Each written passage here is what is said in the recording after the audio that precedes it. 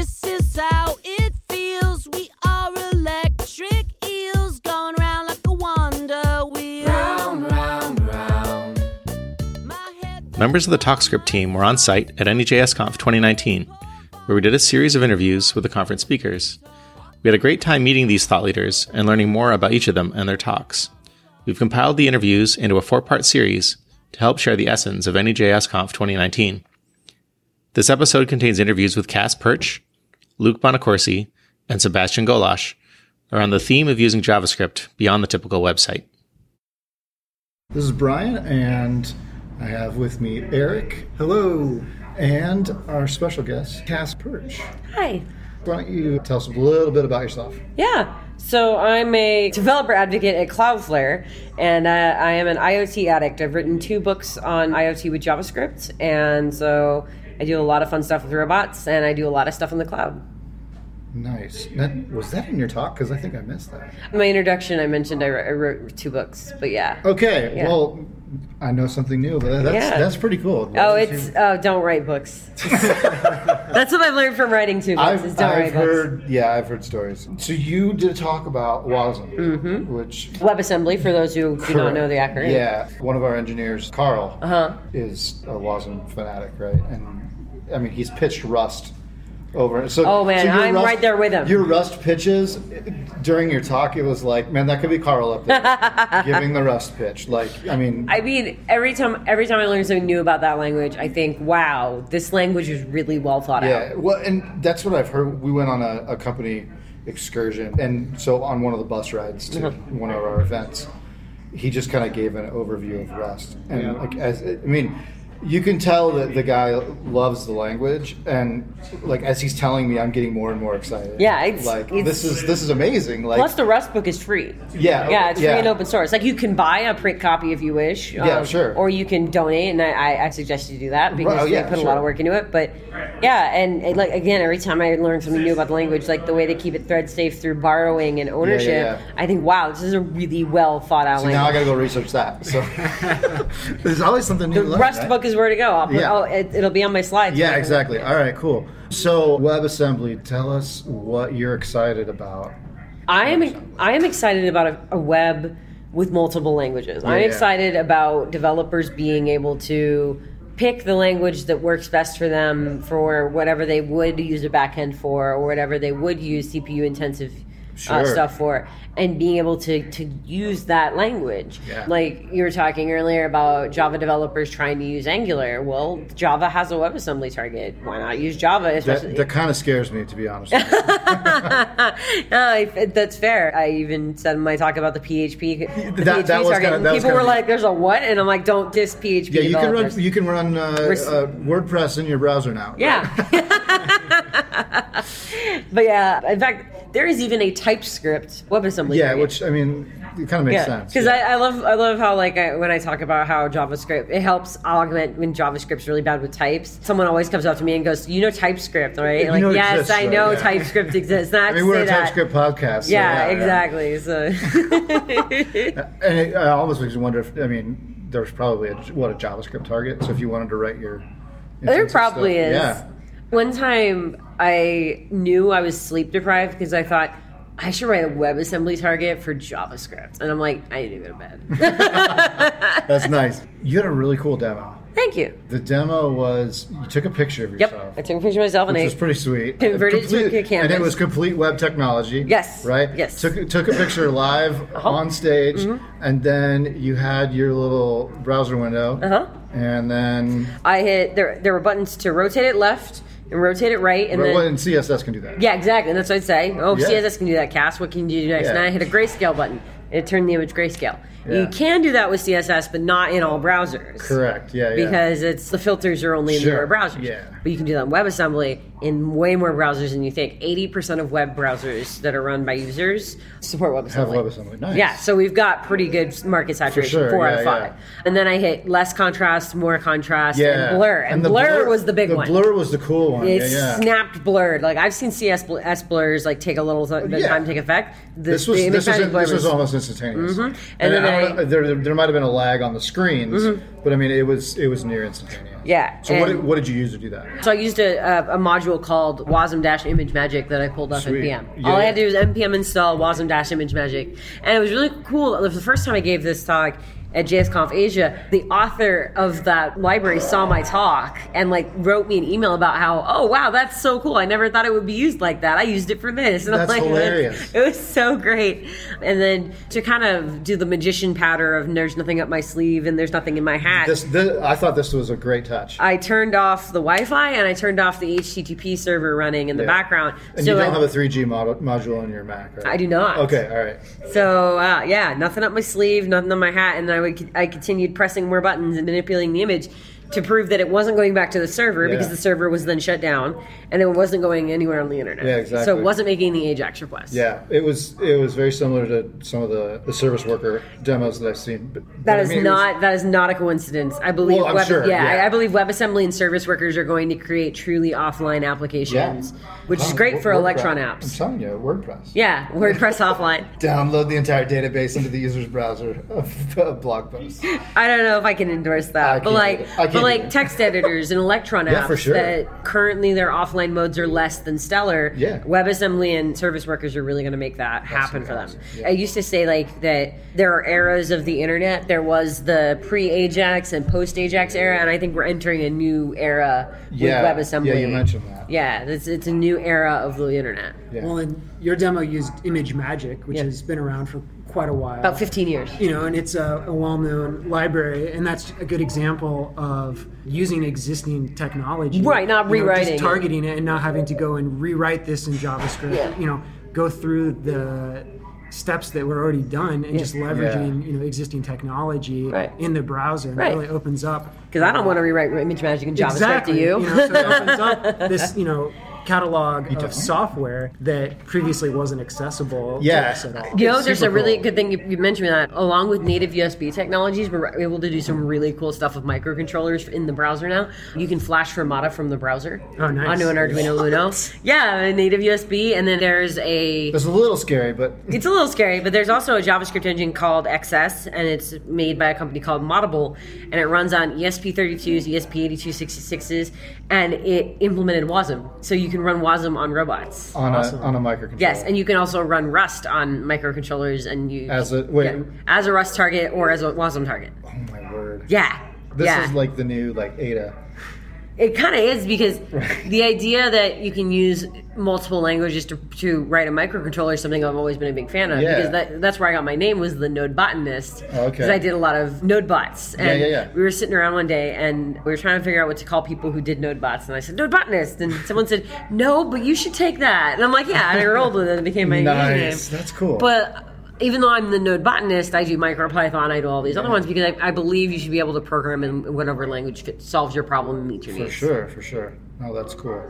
I thought that was something that you brought up, like why you write your code based on JavaScript. I asked the group, raise your hand if you want to rewrite this 10-year-old C++ library with tons of unit tests. I raised my hand, but I was like, one or two people always raise their hands. I think it'd be fun, right? Yeah, okay, but say, do you want to do that at work? No. Yeah, there you go. I mean, if somebody's to pay me to do it, then maybe. But no, anyway. Yeah. Most people don't anyway. Yeah, but so one of the big demos of the ASM.js and the WASM was getting the Unreal Engine to compile to, I can't remember, I think they originally did it with ASM.js. Yes, they did originally with ASM.js, and that's why I say games in the browser, but for reals. And I mean it this time. Oh, yeah, for sure. Because we've been claiming that over and over again with all sorts of different technologies. WebGL, we were like, we can do games in the browser now. Only if your device has a GPU, because WebGL only runs on the GPU. That and the WebGL API is... That too. But WebAssembly, really, you can get native performance out of your libraries, and you can get libraries that do the shading. Lua has a compile target for WASM. Of course it does. Of course it does. Gaming companies are excited about WASM, so the idea that there's a Lua WebAssembly target out there doesn't surprise me at all. No, it really doesn't. Because a lot of games developers just know Lua, and again, that's why I'm so excited about WASM. Yeah. It's all of these developers who originally thought, I'm not a browser programmer. Well, now you are. Now you can be. Yeah. During your talk, I turned to Eric and I said, because you were talking about native bindings, and I can't remember which module you brought up. That most people bring down, and it either compiles or it goes out and fetches one. Yeah, any native module. So so like the FS watcher and stuff. Oh yes, for WASI bindings. Yes, that would be like FS. Yeah. That's what WASI would solve. So I turned to Eric and I said, well, because the project I'm on uses Node SAS, but it's behind a firewall. Oh no. So it has to go out and fetch the bindings, and I'm just like, if they would have just if Node SAS would figure out that WASM is.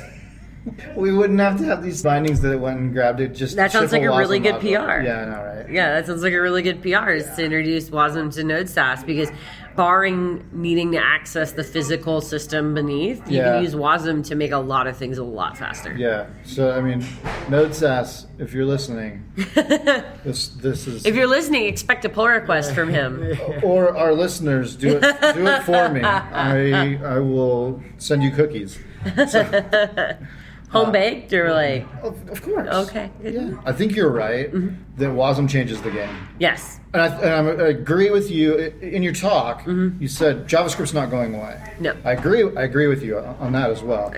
People will not let it die. Well, you keep joking about WordPress and how WordPress still lives. It's going to be like that. Like it's never going to die. Right. But I mean, I think they pair well together. They do. That's the whole point. That was why WASM was designed. Was they thought, okay, we need a way to let other languages in that can do things that JavaScript isn't as good at. That's the whole reason that we have it. Yeah. No. Exactly. It augments JS and makes the web stronger. Yeah. For sure. Yeah.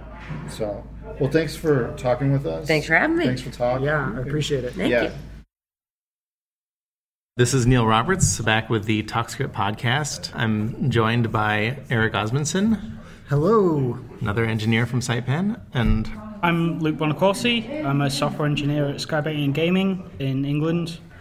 I build curtain automation with JavaScript.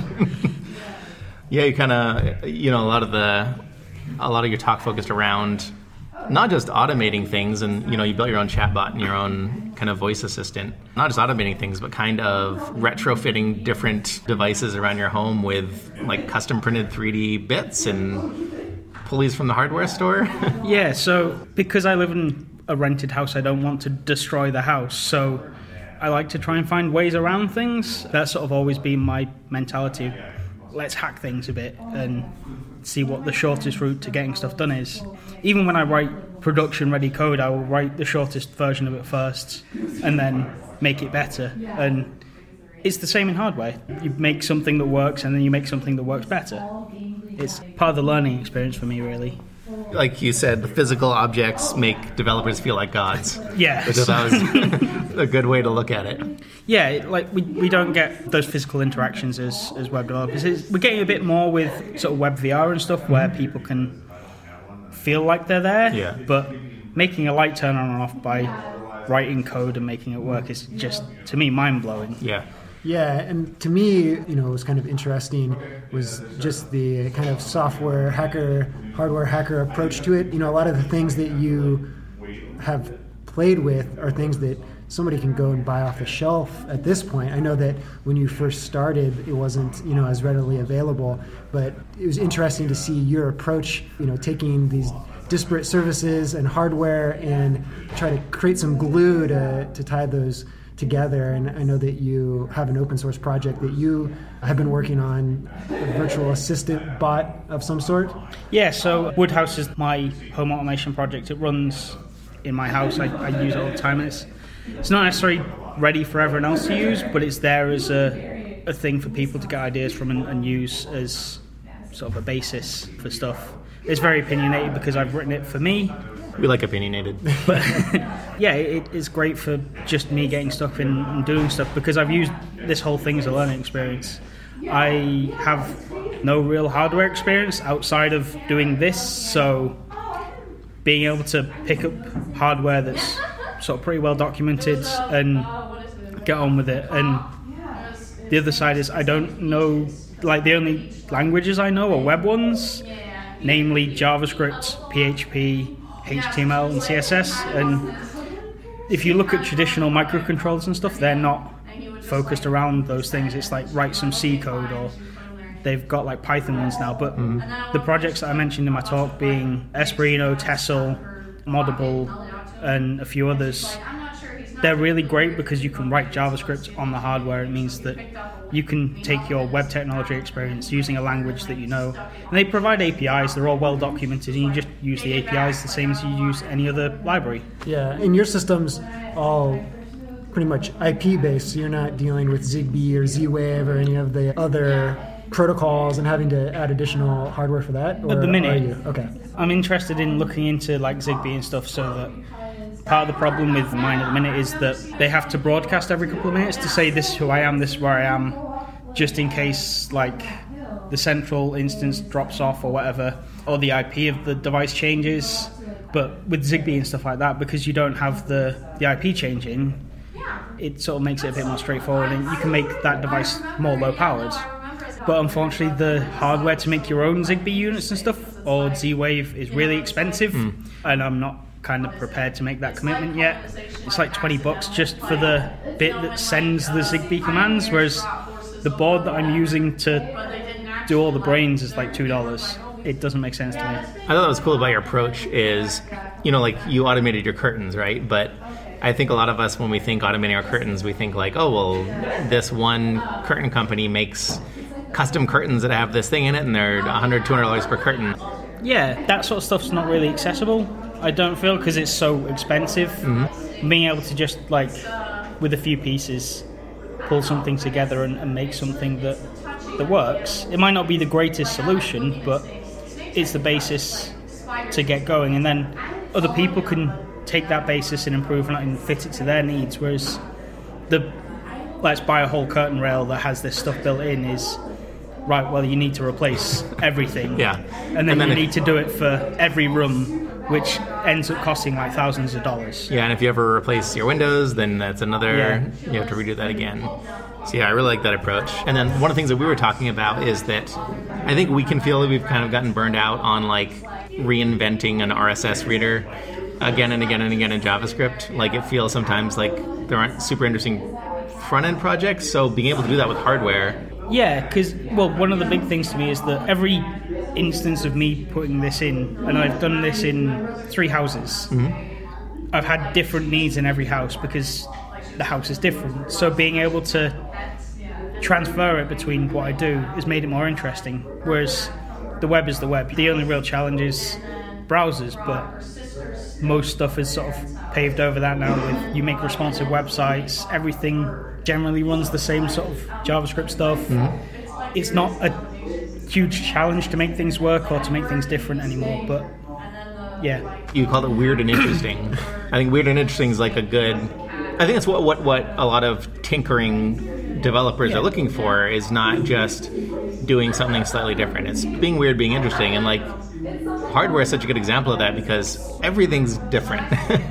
Like the point of saying do something weird and interesting is that it's interesting to you so that you're involved in it and you keep going, because I'm sure we've all worked on projects where you just sat there, it's like, why am I even writing this? I don't care about this. I just want it finished and out of the way.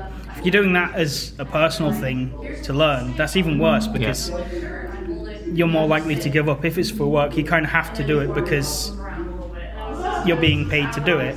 But yeah, for your own projects, if you've got something that will drag you in and keep you going, you're going to keep building, you're going to keep working on it, you're going to keep making it better and learning. I think you said you learned ES6, new ES6 functionality through kind of your tinkering? Yeah, so I'd had no, like the company I worked for at the time, we exclusively used ES5.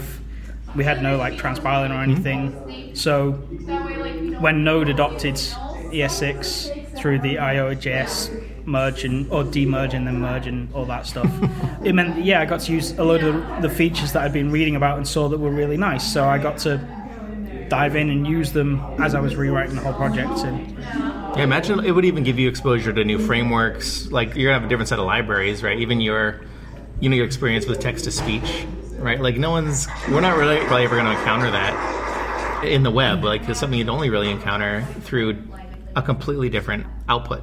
Yeah, it's a load of different areas to learn about, really. It's finding these new things that you want to do, and then it's a whole world that you've not explored before, so you dive in and you figure it out. Whereas with web frameworks, it's like, well, I've done web stuff before. Here is another different way of doing that same web stuff. So you end up with your own opinions that you try and fit into those frameworks. Yeah, having a different way that you do something is different than having a new something to do. Yeah, which is very different. Yeah, that's cool. Definitely. And so you gave some examples of some of the projects that you've done with, modifying a thermostat and, smart electrical outlet plug. We talked about automating your curtains and creating a bespoke system to latch on to your existing curtain. I know that you have plans in the future. Are you excited for any projects looking forward? So finishing off my blinds is one that I'm really invested in at the minute. It's been challenging because mechanics, and I'm not great at mechanics, and some of the variations of my case have been 1 millimeter off, and it's meant that the gears were touching too much and bending, or they just weren't touching at all. So that's a big one for me to finish off. And beyond that, I haven't really thought about what I want to do as the next big step. I need to connect my thermostat up to the thermostat in my current house, which means that I've got to do some radio frequency stuff.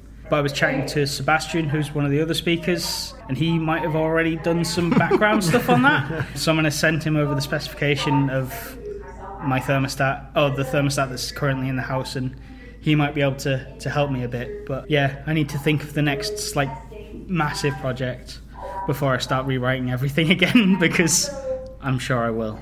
Yeah, one of the things that I've kind of wanted to do for a while, and I'm a little bit more inspired to do it.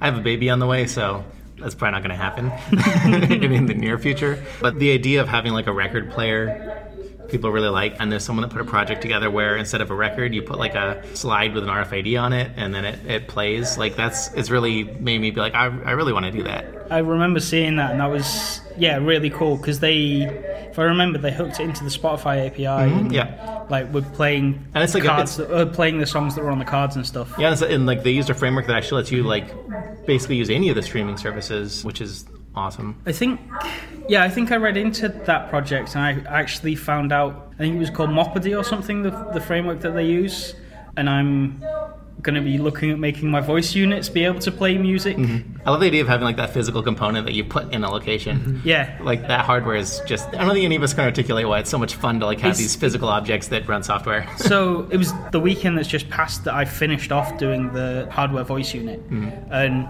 getting that set up at the top of my stairs was a massive thing. It's every time I've used it since, it's just been a grin on my face that it's actually worked and responded to me, because I can just walk around and just shout at my house now, which is kind of ridiculous. Yeah, it's super fun. For anyone that's listening that's interested in maybe leveraging their web software development skills in a more physical space, and if there are any good resources that you could point them to, or toolkits that you've leveraged that you think would be of value? So the frameworks that I've been using most recently has been Espruino, which I'm really happy with, and it's a really well documented system.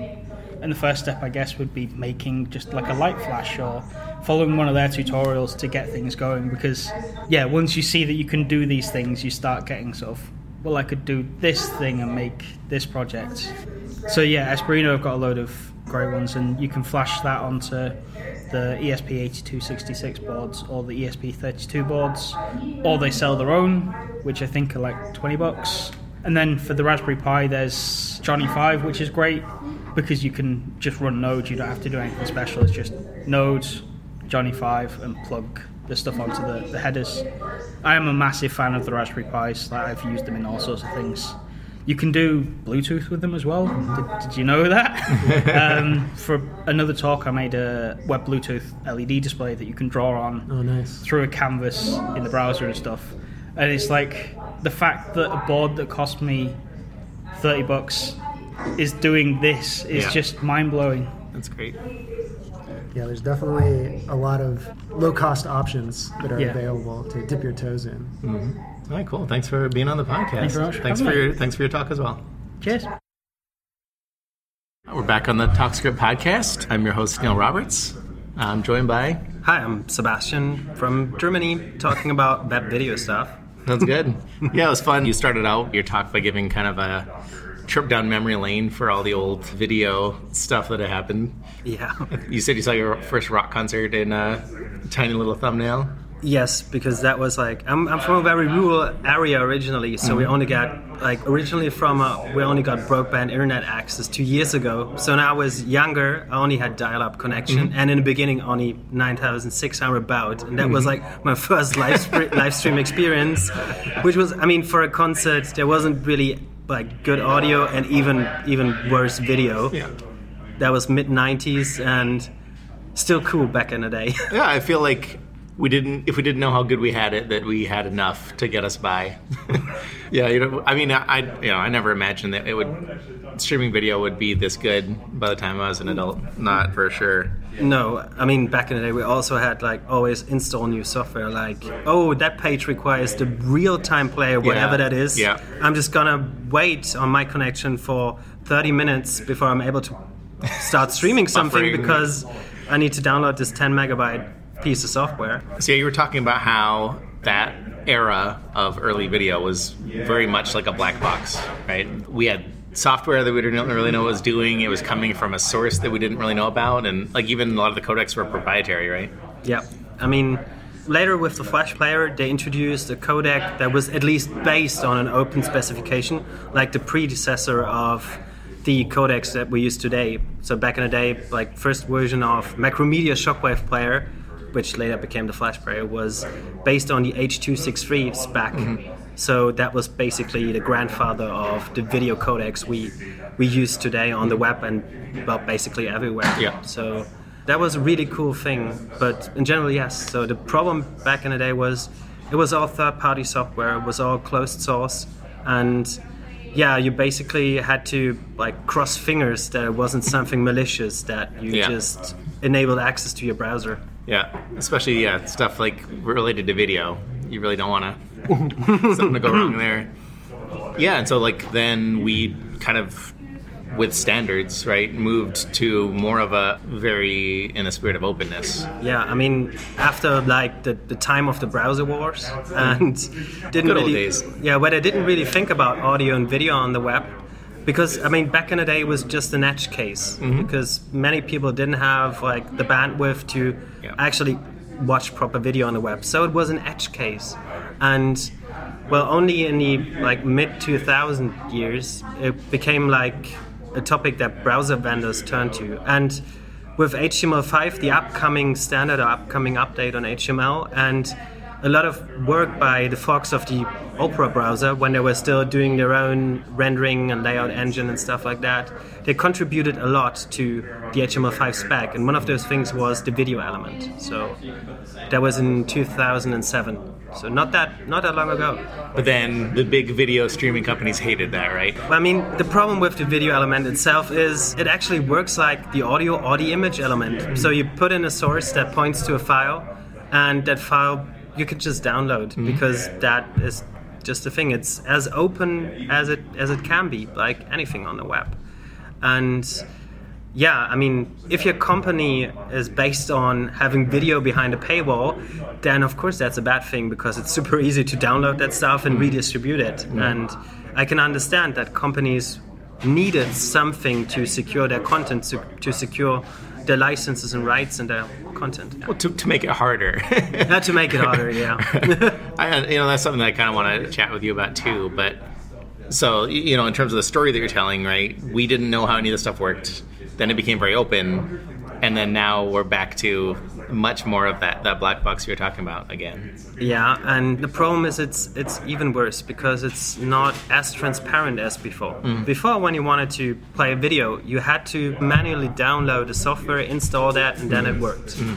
Nowadays, it's just like either baked into the operating system itself, like in iOS or Android or Windows, or you're using something like the Firefox browser or Chrome, which transparently, you didn't get asked if you really want to have that, which transparently downloads something in the background to enable you to play back videos who are like secured by DRM. And this is more intransparent and even more black boxy than before. Yeah, and one of the things that you made me think of during the talk is that one of the things we think about is that even though we can watch it on our devices, right, quote unquote devices, if we wanted to run it on like a Raspberry Pi, if we wanted to run it on some sort of lesser computer, right? Yeah. That they make it really difficult for you to be able to do that, even though like the library that you have, open sourced. Yeah. Shows that it can be done. It's completely possible. Yeah, I mean, the library, it wasn't me alone, so I was working with 2 other people on that, open source Netflix client.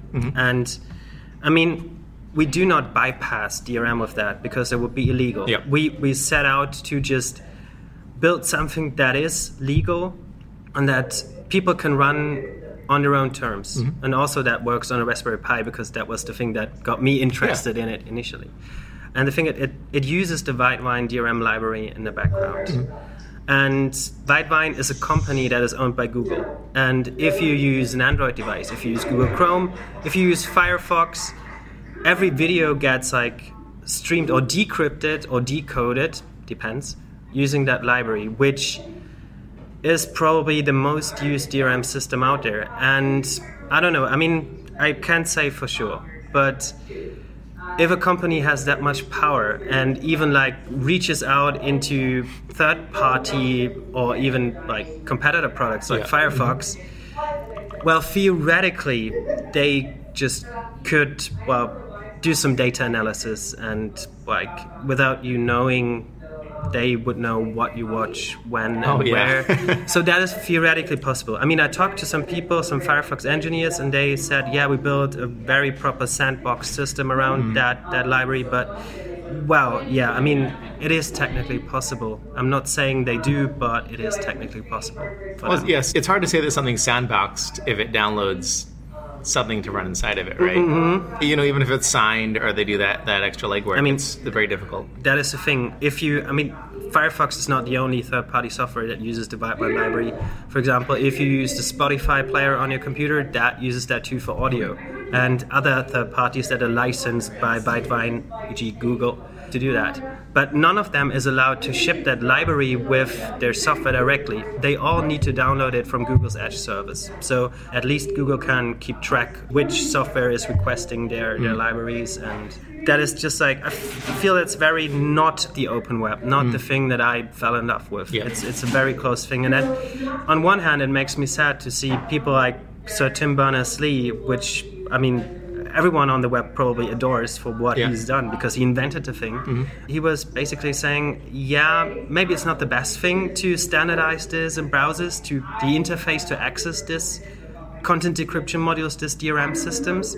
But, we need to have it because otherwise we wouldn't have video behind a paywall in the browser and everyone would, build their own third-party software and not use the browser, not use the internet.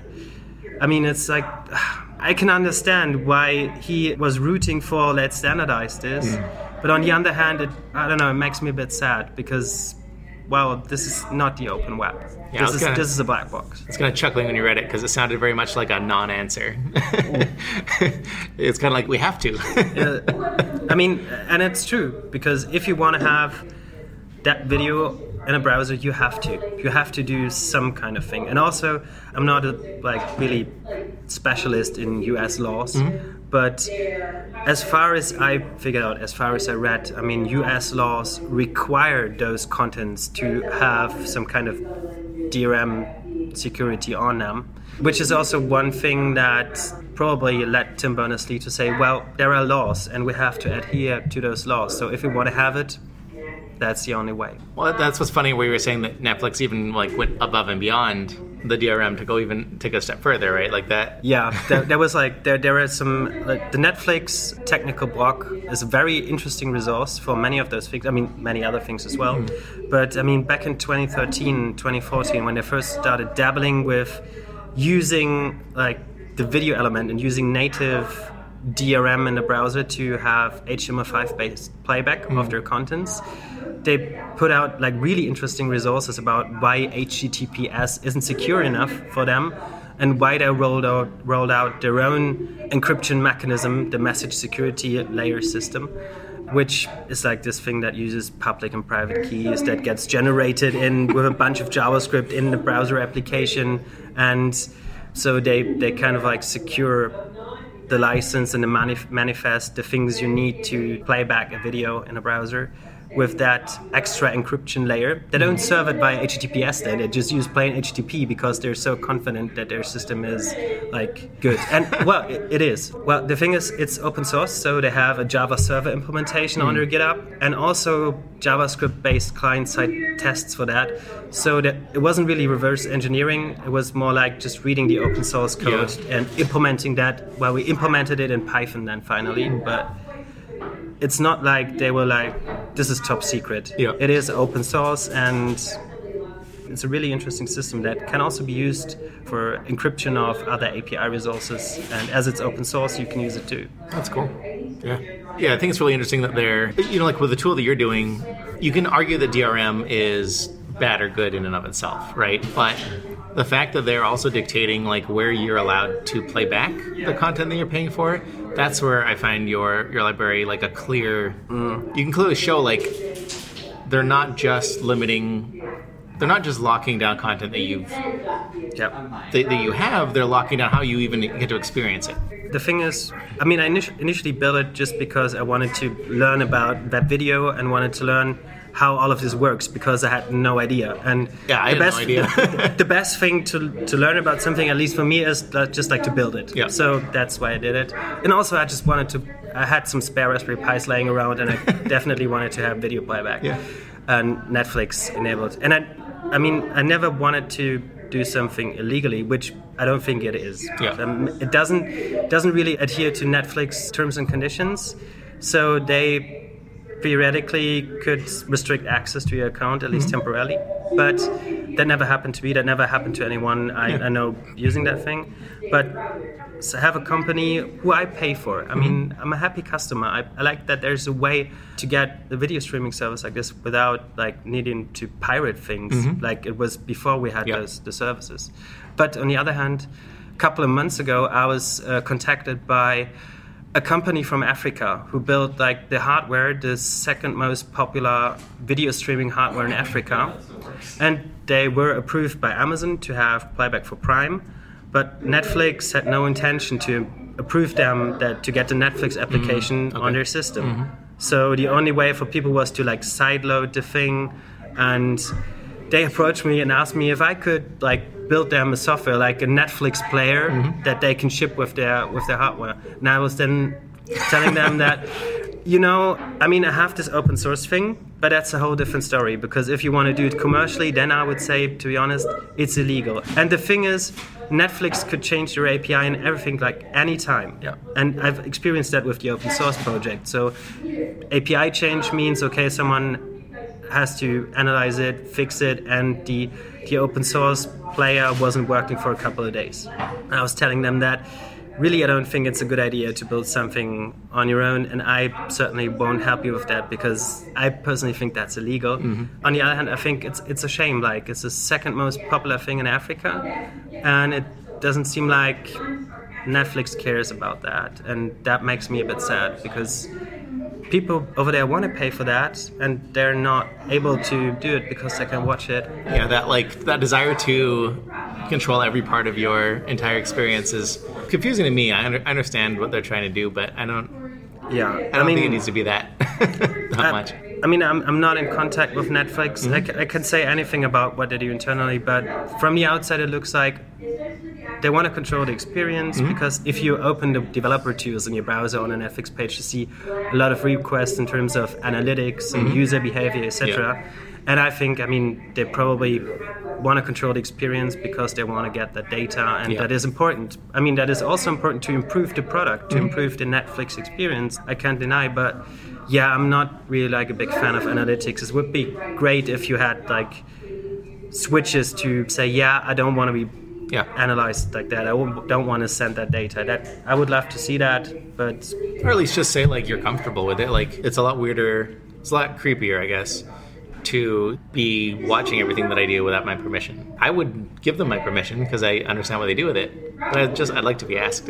yeah, same here. I would even like, if they don't ask, if there was like this hidden thing somewhere in the settings, I would be okay with it. It wouldn't be the best thing, but I would be okay with it. But so from all the reverse engineering we did, we saw a lot of request dedicated to analyzing user behavior, at least from what we deducted from the data that was sent. So yeah, that is also something that the open source version doesn't do. Yeah. So probably, well, I don't know, maybe Netflix one day will come around and shut it down. Hasn't happened yet. I'm basically living with the fear of receiving a letter from a lawyer for 2.5 years now.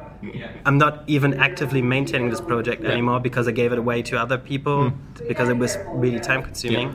But yeah, I don't know. So far it worked, and it worked for the people who wanted to use it. So. It's pretty much using all W3C standards, right? For a major part, it's going to be hard to get around that. There's no way to get around using the DRM. There are ways because software Widevine decryption has been hacked a couple of months ago. But I never really wanted to do something legally. I wanted to understand how it is done, per standard, and that's how we build it, around standards, around how things really are on the web. Yeah. Using the technologies that are used on the web itself. It's an implementation of standard DRM. Yeah. In the end, you could argue, at least I would argue, that it's just a web browser that's very specifically tailored to Netflix. Yeah. But personally, if Netflix would say we're not fine with it, we're not cool with it, then I would say, okay, I have no problem shutting it down. If they reach out, I never want to do something that's illegal. I just wanted to offer an open source alternative. Yeah, but even then, all you split it up into a DRM, or you split it up into a decoder library, and you split it up into a DRM playback library, and I feel like that's all the same difference. It's hard to say that using standards that are all available and open is a problem at all. It's cool understanding that a lot of the systems in place now for decoding are pretty much standard ways of doing things. I had no idea. I thought we were still dealing with a lot of plugins and stuff like that. So it's interesting to see that there's a system for it.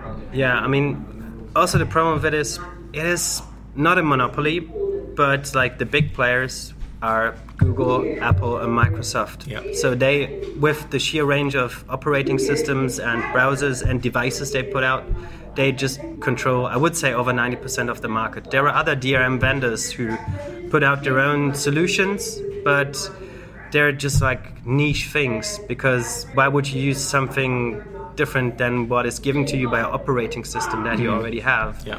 And yeah, that is another thing that worries me, because it's again, those big players, they are in control of the whole ecosystem. And basically, because it's a black box, they can do whatever they want. So things get better, things get worse. We'll see what happens next. Probably Amazon putting out their own system. I don't know. Yeah, there we go. You called it. Well, it was good chatting with you. I enjoyed your talk. Yeah, thank you very much for having me. Of course. We got a good thing going on.